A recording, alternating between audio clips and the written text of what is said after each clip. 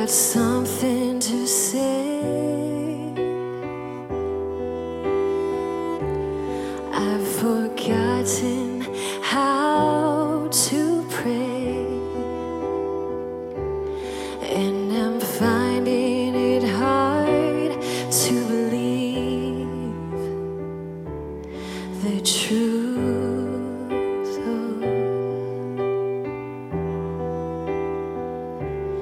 I've got something to say.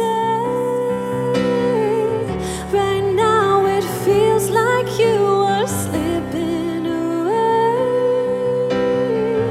like I am drowning in a crisis of faith, like I'm alone.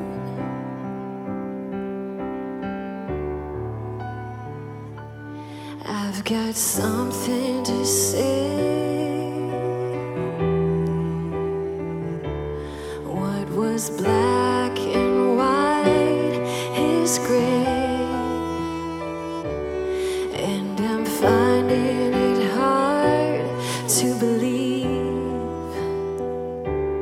in you.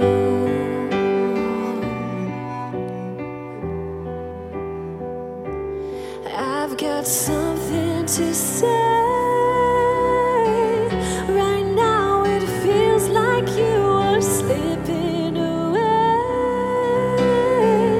like I am drowning in a crisis of faith, like I'm alone, and faith might mean there won't be answers, and hope might mean enduring through the night. But help me not forget in darkness the things that I believed in light. I've got something to say. Right now it feels like you are slipping away, like I am drowning in a crisis of faith, like I was found but now I'm lost in the fray.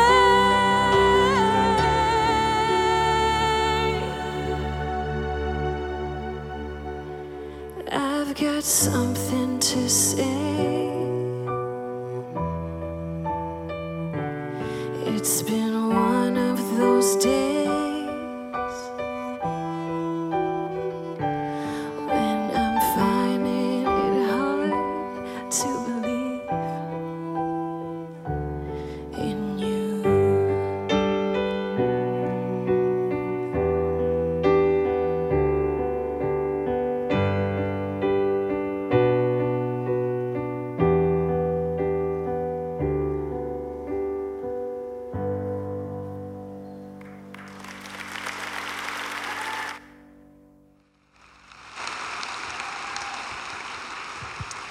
Good morning, Northridge. How are you guys? Good, good. It's good to see you guys. I want to welcome all the Northridge family, whether you're Brighton or Saline, Grosse Ile, maybe you're watching online. We're so grateful that you're here and a part of this incredible family today. My name is Pete, and I am from Nashville, Tennessee. And, oh, wow, we got some Nashville fans. That's good. Or maybe you're just not a fan of the snow, and you like that idea of the South or something. But I get to come hang out with you guys usually a couple times a year, fill in for Pastor Brad when he's not here. And now that all your snow is gone, I've decided to come back and hang out with you again. And it really is an honor to be here. That song that we just sung, I think it's one of the most honest Christian songs that I have ever heard. And it's also a little uncomfortable if you really listen to the words of that song. All right, it's uncomfortable to think about this idea that there are times where we believe, but we also doubt, right? It's uncomfortable to think about this idea that, you know, if we're really honest, there are days that we do wonder, and it's hard for us to believe in a good God.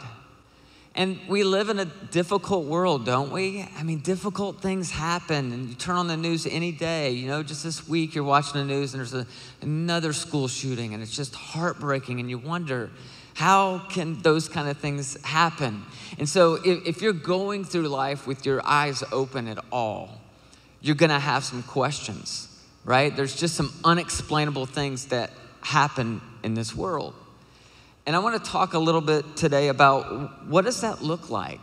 You know, what does it look like when you're kind of going through life and you're kind of plagued with doubt and you're plagued with questions? Can you be a person of faith and still have some questions and still have some doubts? And so I want to look at a story today. We're actually going to look at two stories. And in both of these stories that we're going to look at today, Jesus is healing a person, but the actual healing that Jesus is doing is honestly not even really the entire point of the story. And what you're going to see in both of these stories, the first one's found in John chapter 9, is you're going to see that there is something that is unexplainable, but there's also something that's undeniable. All right, there's something unexplainable and there's something that's undeniable. Just like there is in our lives today, right? There are things that are unexplainable, but there's also some things that are undeniable. And what we're gonna see in these two stories is if you choose to focus on what's unexplainable, you're never gonna cross the line of faith. It's gonna shipwreck your faith. But if you can get to a place where you focus on the undeniable, when the unexplainable comes along, it won't rob you of your joy. It won't rob you of your faith. So this is John chapter 9. I'm going to be honest with you. If you're not real familiar with the Bible, this story is a little bit weird, but just kind of hang in there with me. We'll kind of read through this together. John chapter 9, I'm going to begin in verse 1. It says, as he went along, and it's talking about Jesus, as he went along, he saw a man blind from birth. His disciples asked him, Rabbi, who sinned, this man or his parents, that he was born blind? Neither this man nor his parents sinned, said Jesus, but this happened so that the work of God might be displayed in his life. It's interesting. Let me stop there for just a second because they kind of had this mentality at this point in history among the Jewish people that if someone had some kind of crises, if somebody had some kind of disability, if somebody had something that was kind of falling apart in one area of their life, they almost always attributed it to the fact that person had sinned or somebody in their life had sinned, that it always kind of went back to sin. Now, we don't really believe that in Christianity today, but the reality is, isn't it true? Like when something's like falling apart in your life, one of the first things that you think about in your mind is, what did I do wrong? Right? What did I sin? Is this God kind of getting me back? And the reality is that just because things go wrong doesn't necessarily mean that somebody has sinned. Let's say you're born with a certain condition. Is that, attributed to sin? Probably not. Let's say you're born in some kind of poverty. Is that attributed to sin? Probably not. Let's say you're born in the state of Ohio. Is that attributed to sin? There's a good chance. A really good chance. No, I'm just kidding. You see though the pattern, and we buy into that trap today, right? But Jesus quickly steps in and says, no, this has nothing to do with sin. And then Jesus does something remarkable. All right, again, a little odd, but remarkable. Jesus spits on the ground. He kneels down. He makes some mud out of the dirt, and he puts the mud on the blind guy's eyes. And then he tells him to go and to wash in this pool, and he will see again. And guess what? The blind man does exactly what he says, and he receives sight, right? It's this unbelievable miracle. Well, now he can see, and so he goes back to his little part of the town, to his community, to tell everybody about the fact that he's been healed. Verse 8, it says, his neighbors and those who had formerly seen him begging asked, isn't this the same man who used to sit and beg? Some claimed that he was, others said, no, he only looks like him. But he himself insisted, I am the man. So he goes home and this argument breaks out because some people are like, is that him? I'm not sure that's him. And other people are like, yeah, that's him. And he's like, yeah, it's me. I promise you. I'm the guy that used to beg. I was blind, but now I can see. Verse 10, how then were your eyes opened? They demanded. He replied, the man they called Jesus made some mud. He put it on my eyes. He told me to go to Siloam and wash. So I went and I washed it. Then I could see. Where is this man? They asked him. I don't know, he said.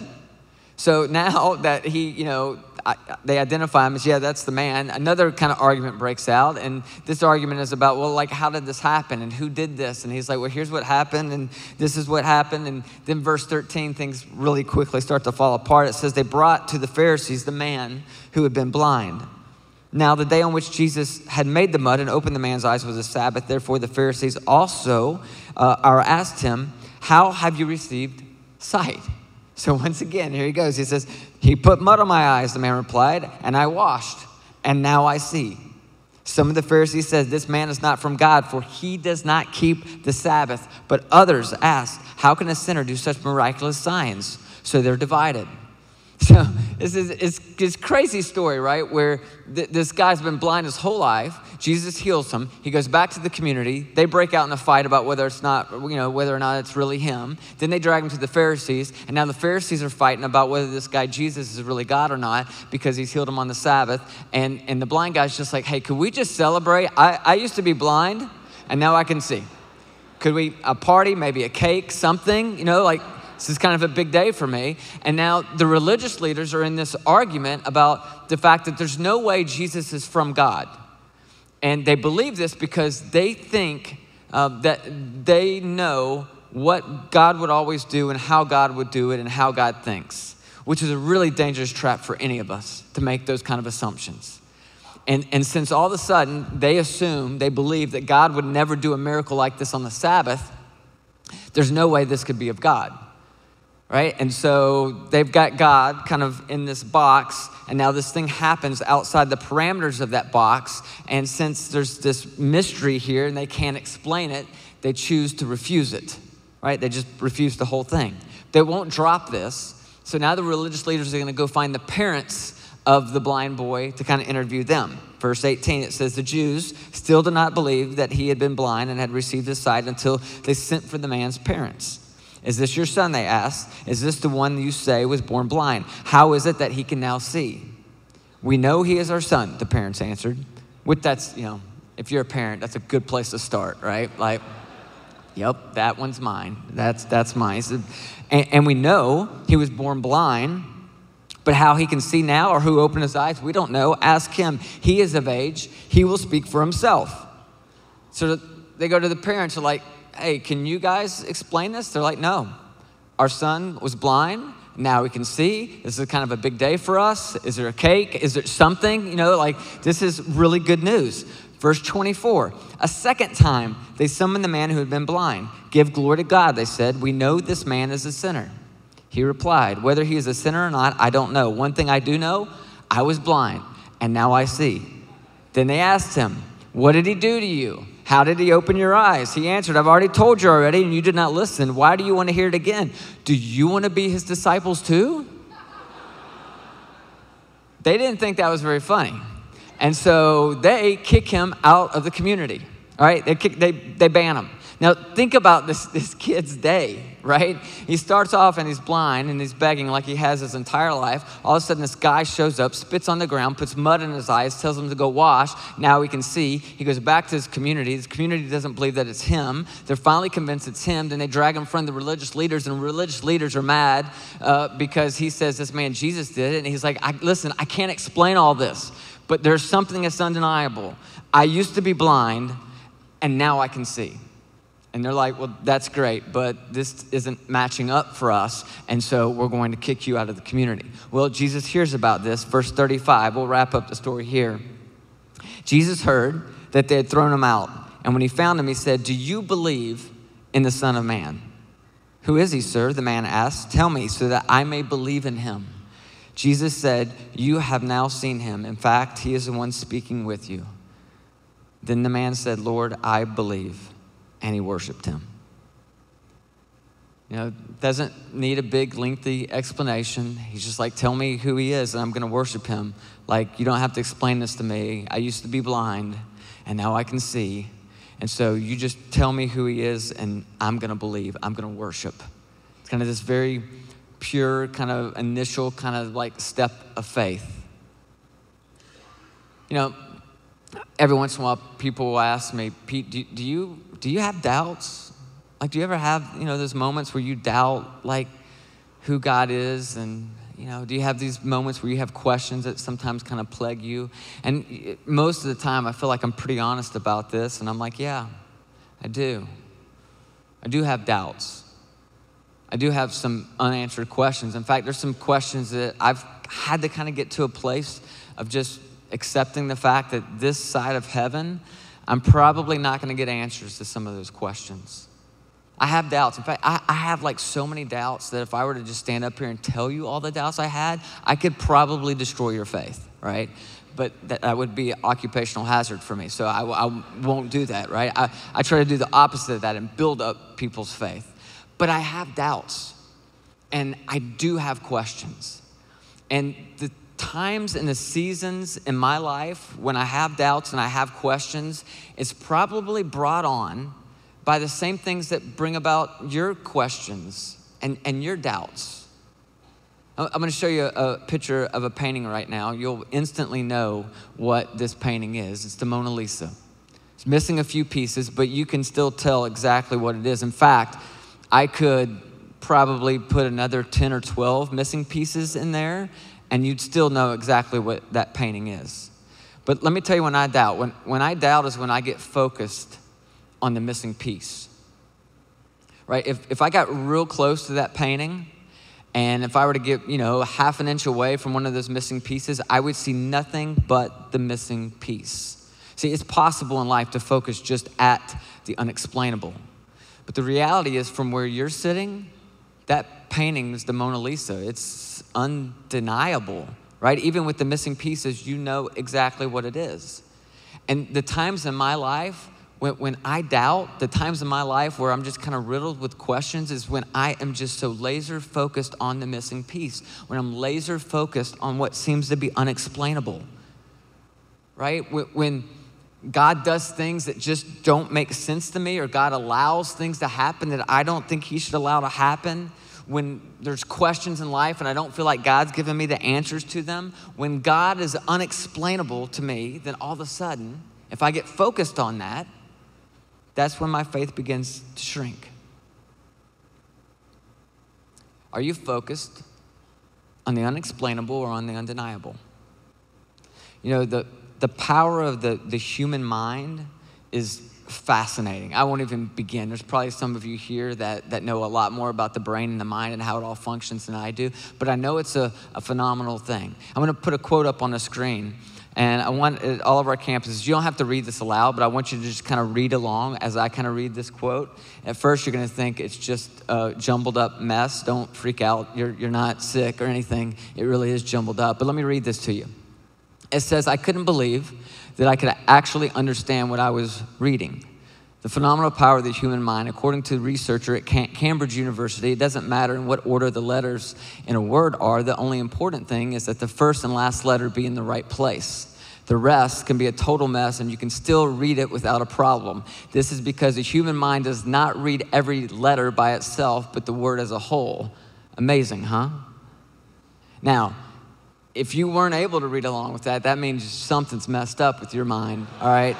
And you should probably get that checked out, all right? But, and I don't know how that works, right? I don't know. I understand there's a study, and I understand that I looked at that paragraph for the first time and I could read it even though all the words were still jumbled up. What it reminds me of is that our mind is a powerful thing. It's complex. It's like this computer that can just do stuff like as it goes. And one of the things that is so true about the complexity of our mind is what you allow your mind to dwell on, what you allow your mind to focus on, all right, is very important because that impacts your heart. What you allow your mind to dwell on it will impact your heart. It reminds me of this passage of Psalms 121. It just says, I lift up my eyes to the mountains. Where does my help come from? I lift up my eyes to the mountains. That's a phrase we find a lot throughout the Old Testament.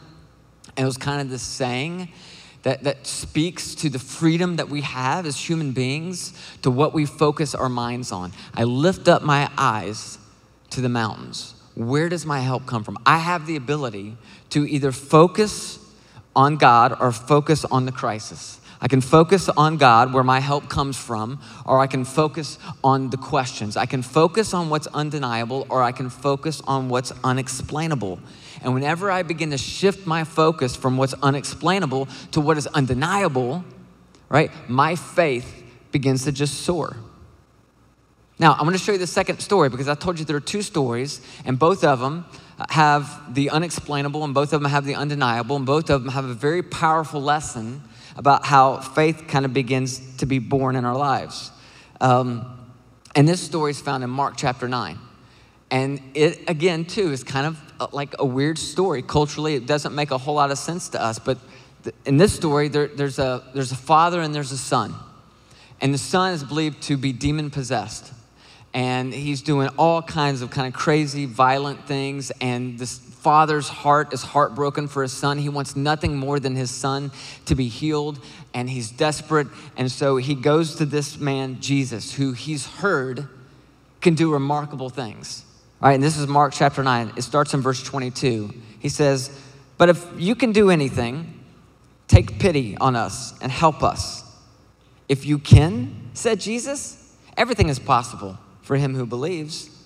Immediately, the boy's father exclaimed, "I do believe. Help me overcome my unbelief." Quick story. I love this story because it's so real and it's so honest. And the father just starts with this simple prayer of, "But if you can do anything." Now, that's not a real strong prayer, right?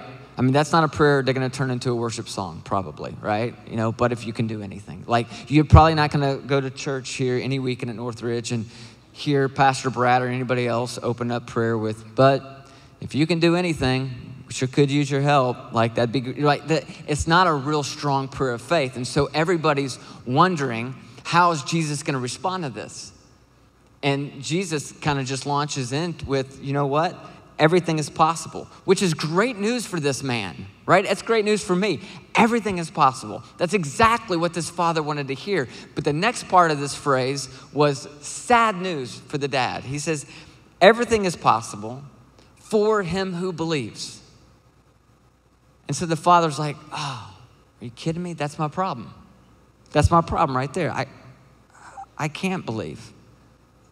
And the father responds immediately with, "I do believe, but help me with my unbelief." He's like, I believe, but I doubt, right? He's like, I want, but I'm scared it can never happen. And that father, I think, sums up the emotions of so many of us right now in this moment, right? There's something going on in your life, and you're like, I want to believe, I want to have faith that Jesus could do something about this, but there's just too many questions. There's just like too many missing pieces. What's amazing in this story is Jesus responds by going, finding the son, healing the son, picks the son up, returns the son to the dad. And this whole story really for me comes down to like how much faith is really enough. And I think what you can tell is you just need enough faith to just come to Jesus. That's what you need. You need just enough faith to just come to Jesus. It's not your job to conjure up the feelings of certainty. You just come to Jesus. It's his job to increase our faith. How much faith is enough?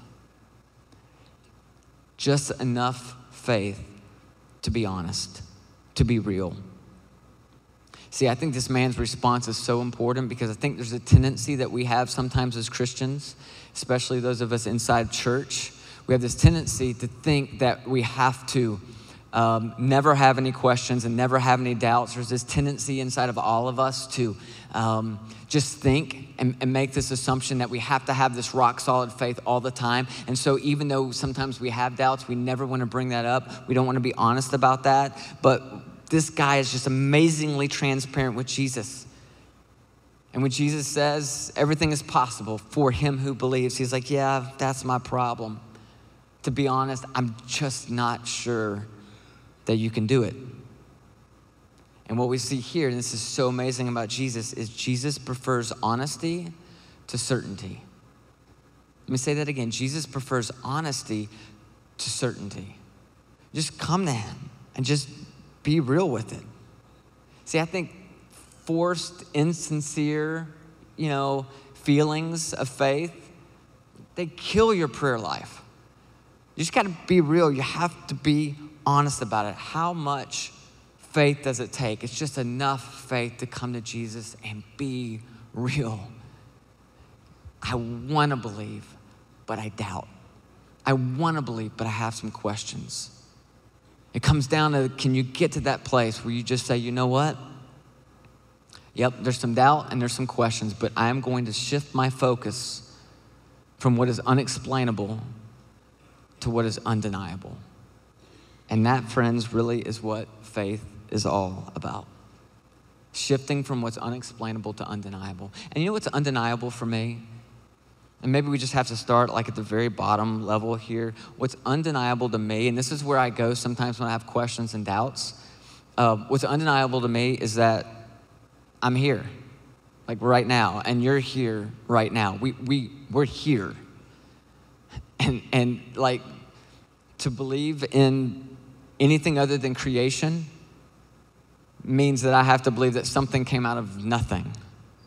Right? And so it's undeniable to me that there's a creator. It's undeniable to me, like just this bottom level, like that I am here and that God created me and he created you.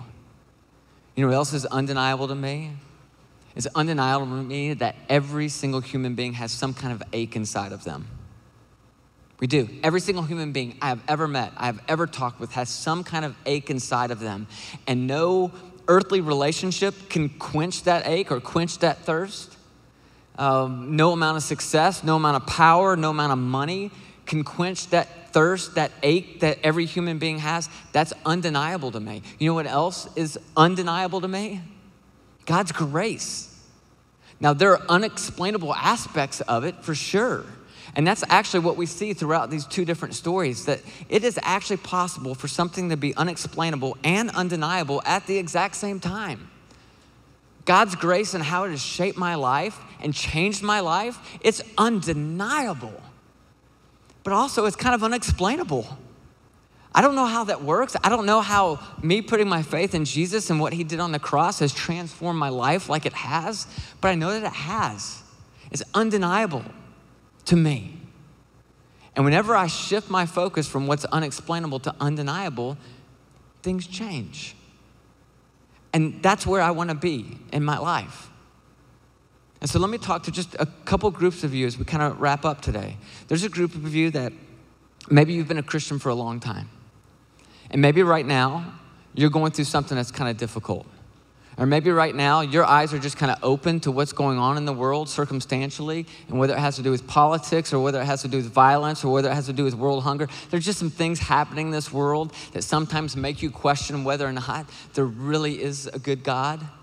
And you're a person of faith, but you're kind of struggling right now to connect all the dots. First of all, I just want to say, welcome to the family. I think this is true of all of us. Some of us are just a little more honest about it than others. Some of us, I think, are wired in a way where doubts and questions kind of capture our attention quicker than others. Have you ever noticed that? Have you ever looked around and there seems to be people that just have this giant faith that take these huge risks for God? Like, I've always wanted to be one of those people. It's not really the way that I'm initially wired. I want to be this courageous, go after it, have all the faith in the world, but I get scared and I have questions sometimes. Yesterday I was flying in from Nashville, and you guys had some really interesting weather yesterday afternoon, and I got to experience it very up close inside of a tin can flying through the clouds, right? And we're like dodging lightning and all kinds of turbulence, and like I am gripping the chair, right? And I'm saying some unpastoral type things, and the lady sitting next to me, I had told her earlier in the flight, she asked me where I was coming here, so I was telling her, about kind of what I do. The whole time she's looking at me like, you need to do something about this. And I'm not kidding you, I look at the guy in front of me and he's asleep. I'm like, I felt compelled to wake him up and say, dude, you need to know we're going down right now, right? Like, you shouldn't have this peace that you have right now in this moment. How can you sleep through this, right? And I just think that's kind of me. Like, when things start to fall apart, my initial reaction is to focus on the crisis or focus on what's undeniable. And I have to constantly go back to, oh, wait, Pete, don't drift too far. Get back here. Don't focus so much on what's unexplainable. Lift your eyes, get focused on what's undeniable. And then my faith begins to rise again. So some of you are here and you have those doubts and you have those questions, you're already a believer. Again, welcome to the family. Just keep constantly shifting your focus from what's unexplainable to what's undeniable. Now, some of you are here and you have more than a few missing pieces from your picture of faith. For you, like half the picture's missing, right? And you're just not there yet. You're not ready to cross the line of faith. You're not ready to make a full like commitment to Jesus. And I just want to say to you, like, we're so glad that you're here. Keep coming back. Keep asking questions. Keep exploring Christianity. One of the beautiful things that Jesus did wherever he went, and one of the beautiful things about this wonderful church, Northridge, is that you can belong before you believe. Right? You're welcome here. Be here, stay here, like be loved here. Keep chasing after God and trying to figure out what all that is. And I believe some of those pieces to the puzzle will start to come into play for you. And then the final group are those of you that are here that you haven't crossed that line of faith yet because you're just one of those people that feels like every I has to be dotted and every T has to be crossed.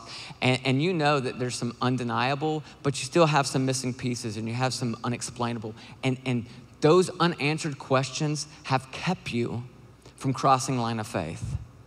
And maybe, just maybe today, you're gonna be liberated by this truth that you don't have to understand everything to believe something. And maybe in this moment today, maybe at one of the campuses, maybe you're watching online, you just say, you know what? That's true. I don't have to understand everything to believe something. And I want to put my faith in Jesus and what he's done for me. And right now, as we bow our heads over all of our campuses and we say a simple prayer, maybe right now, just sitting where you're sitting, in your mind and your heart, you would just say this prayer in your heart.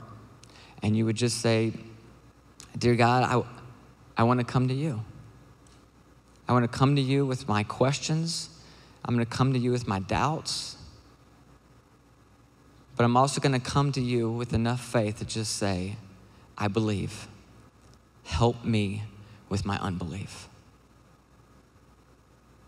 Even though there's some unexplainable, I believe that it's also undeniable that God, you love me, that you sent your son for me, that he died on a cross for me. And I want what he did on that cross to be applied to my sin problem. And I want to begin a journey with you, Jesus. And it's that very simple confession of just coming to Jesus that begins our relationship with him. God, we love you. We're grateful for you, for it's in your name that we pray. Amen.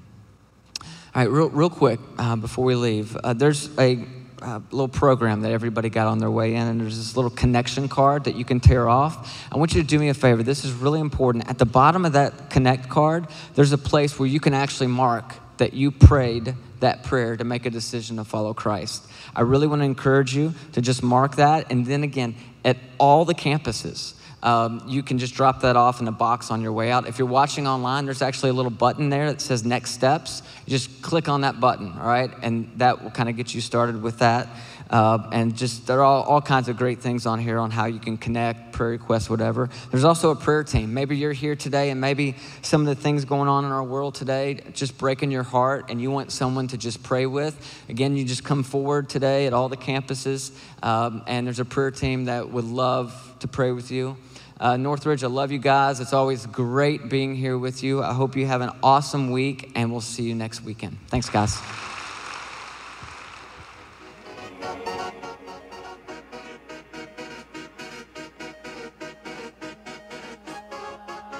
All this time running round, legs and limbs, millions of eyes. touching, pulling, and devouring. Spark a fire, set it alight.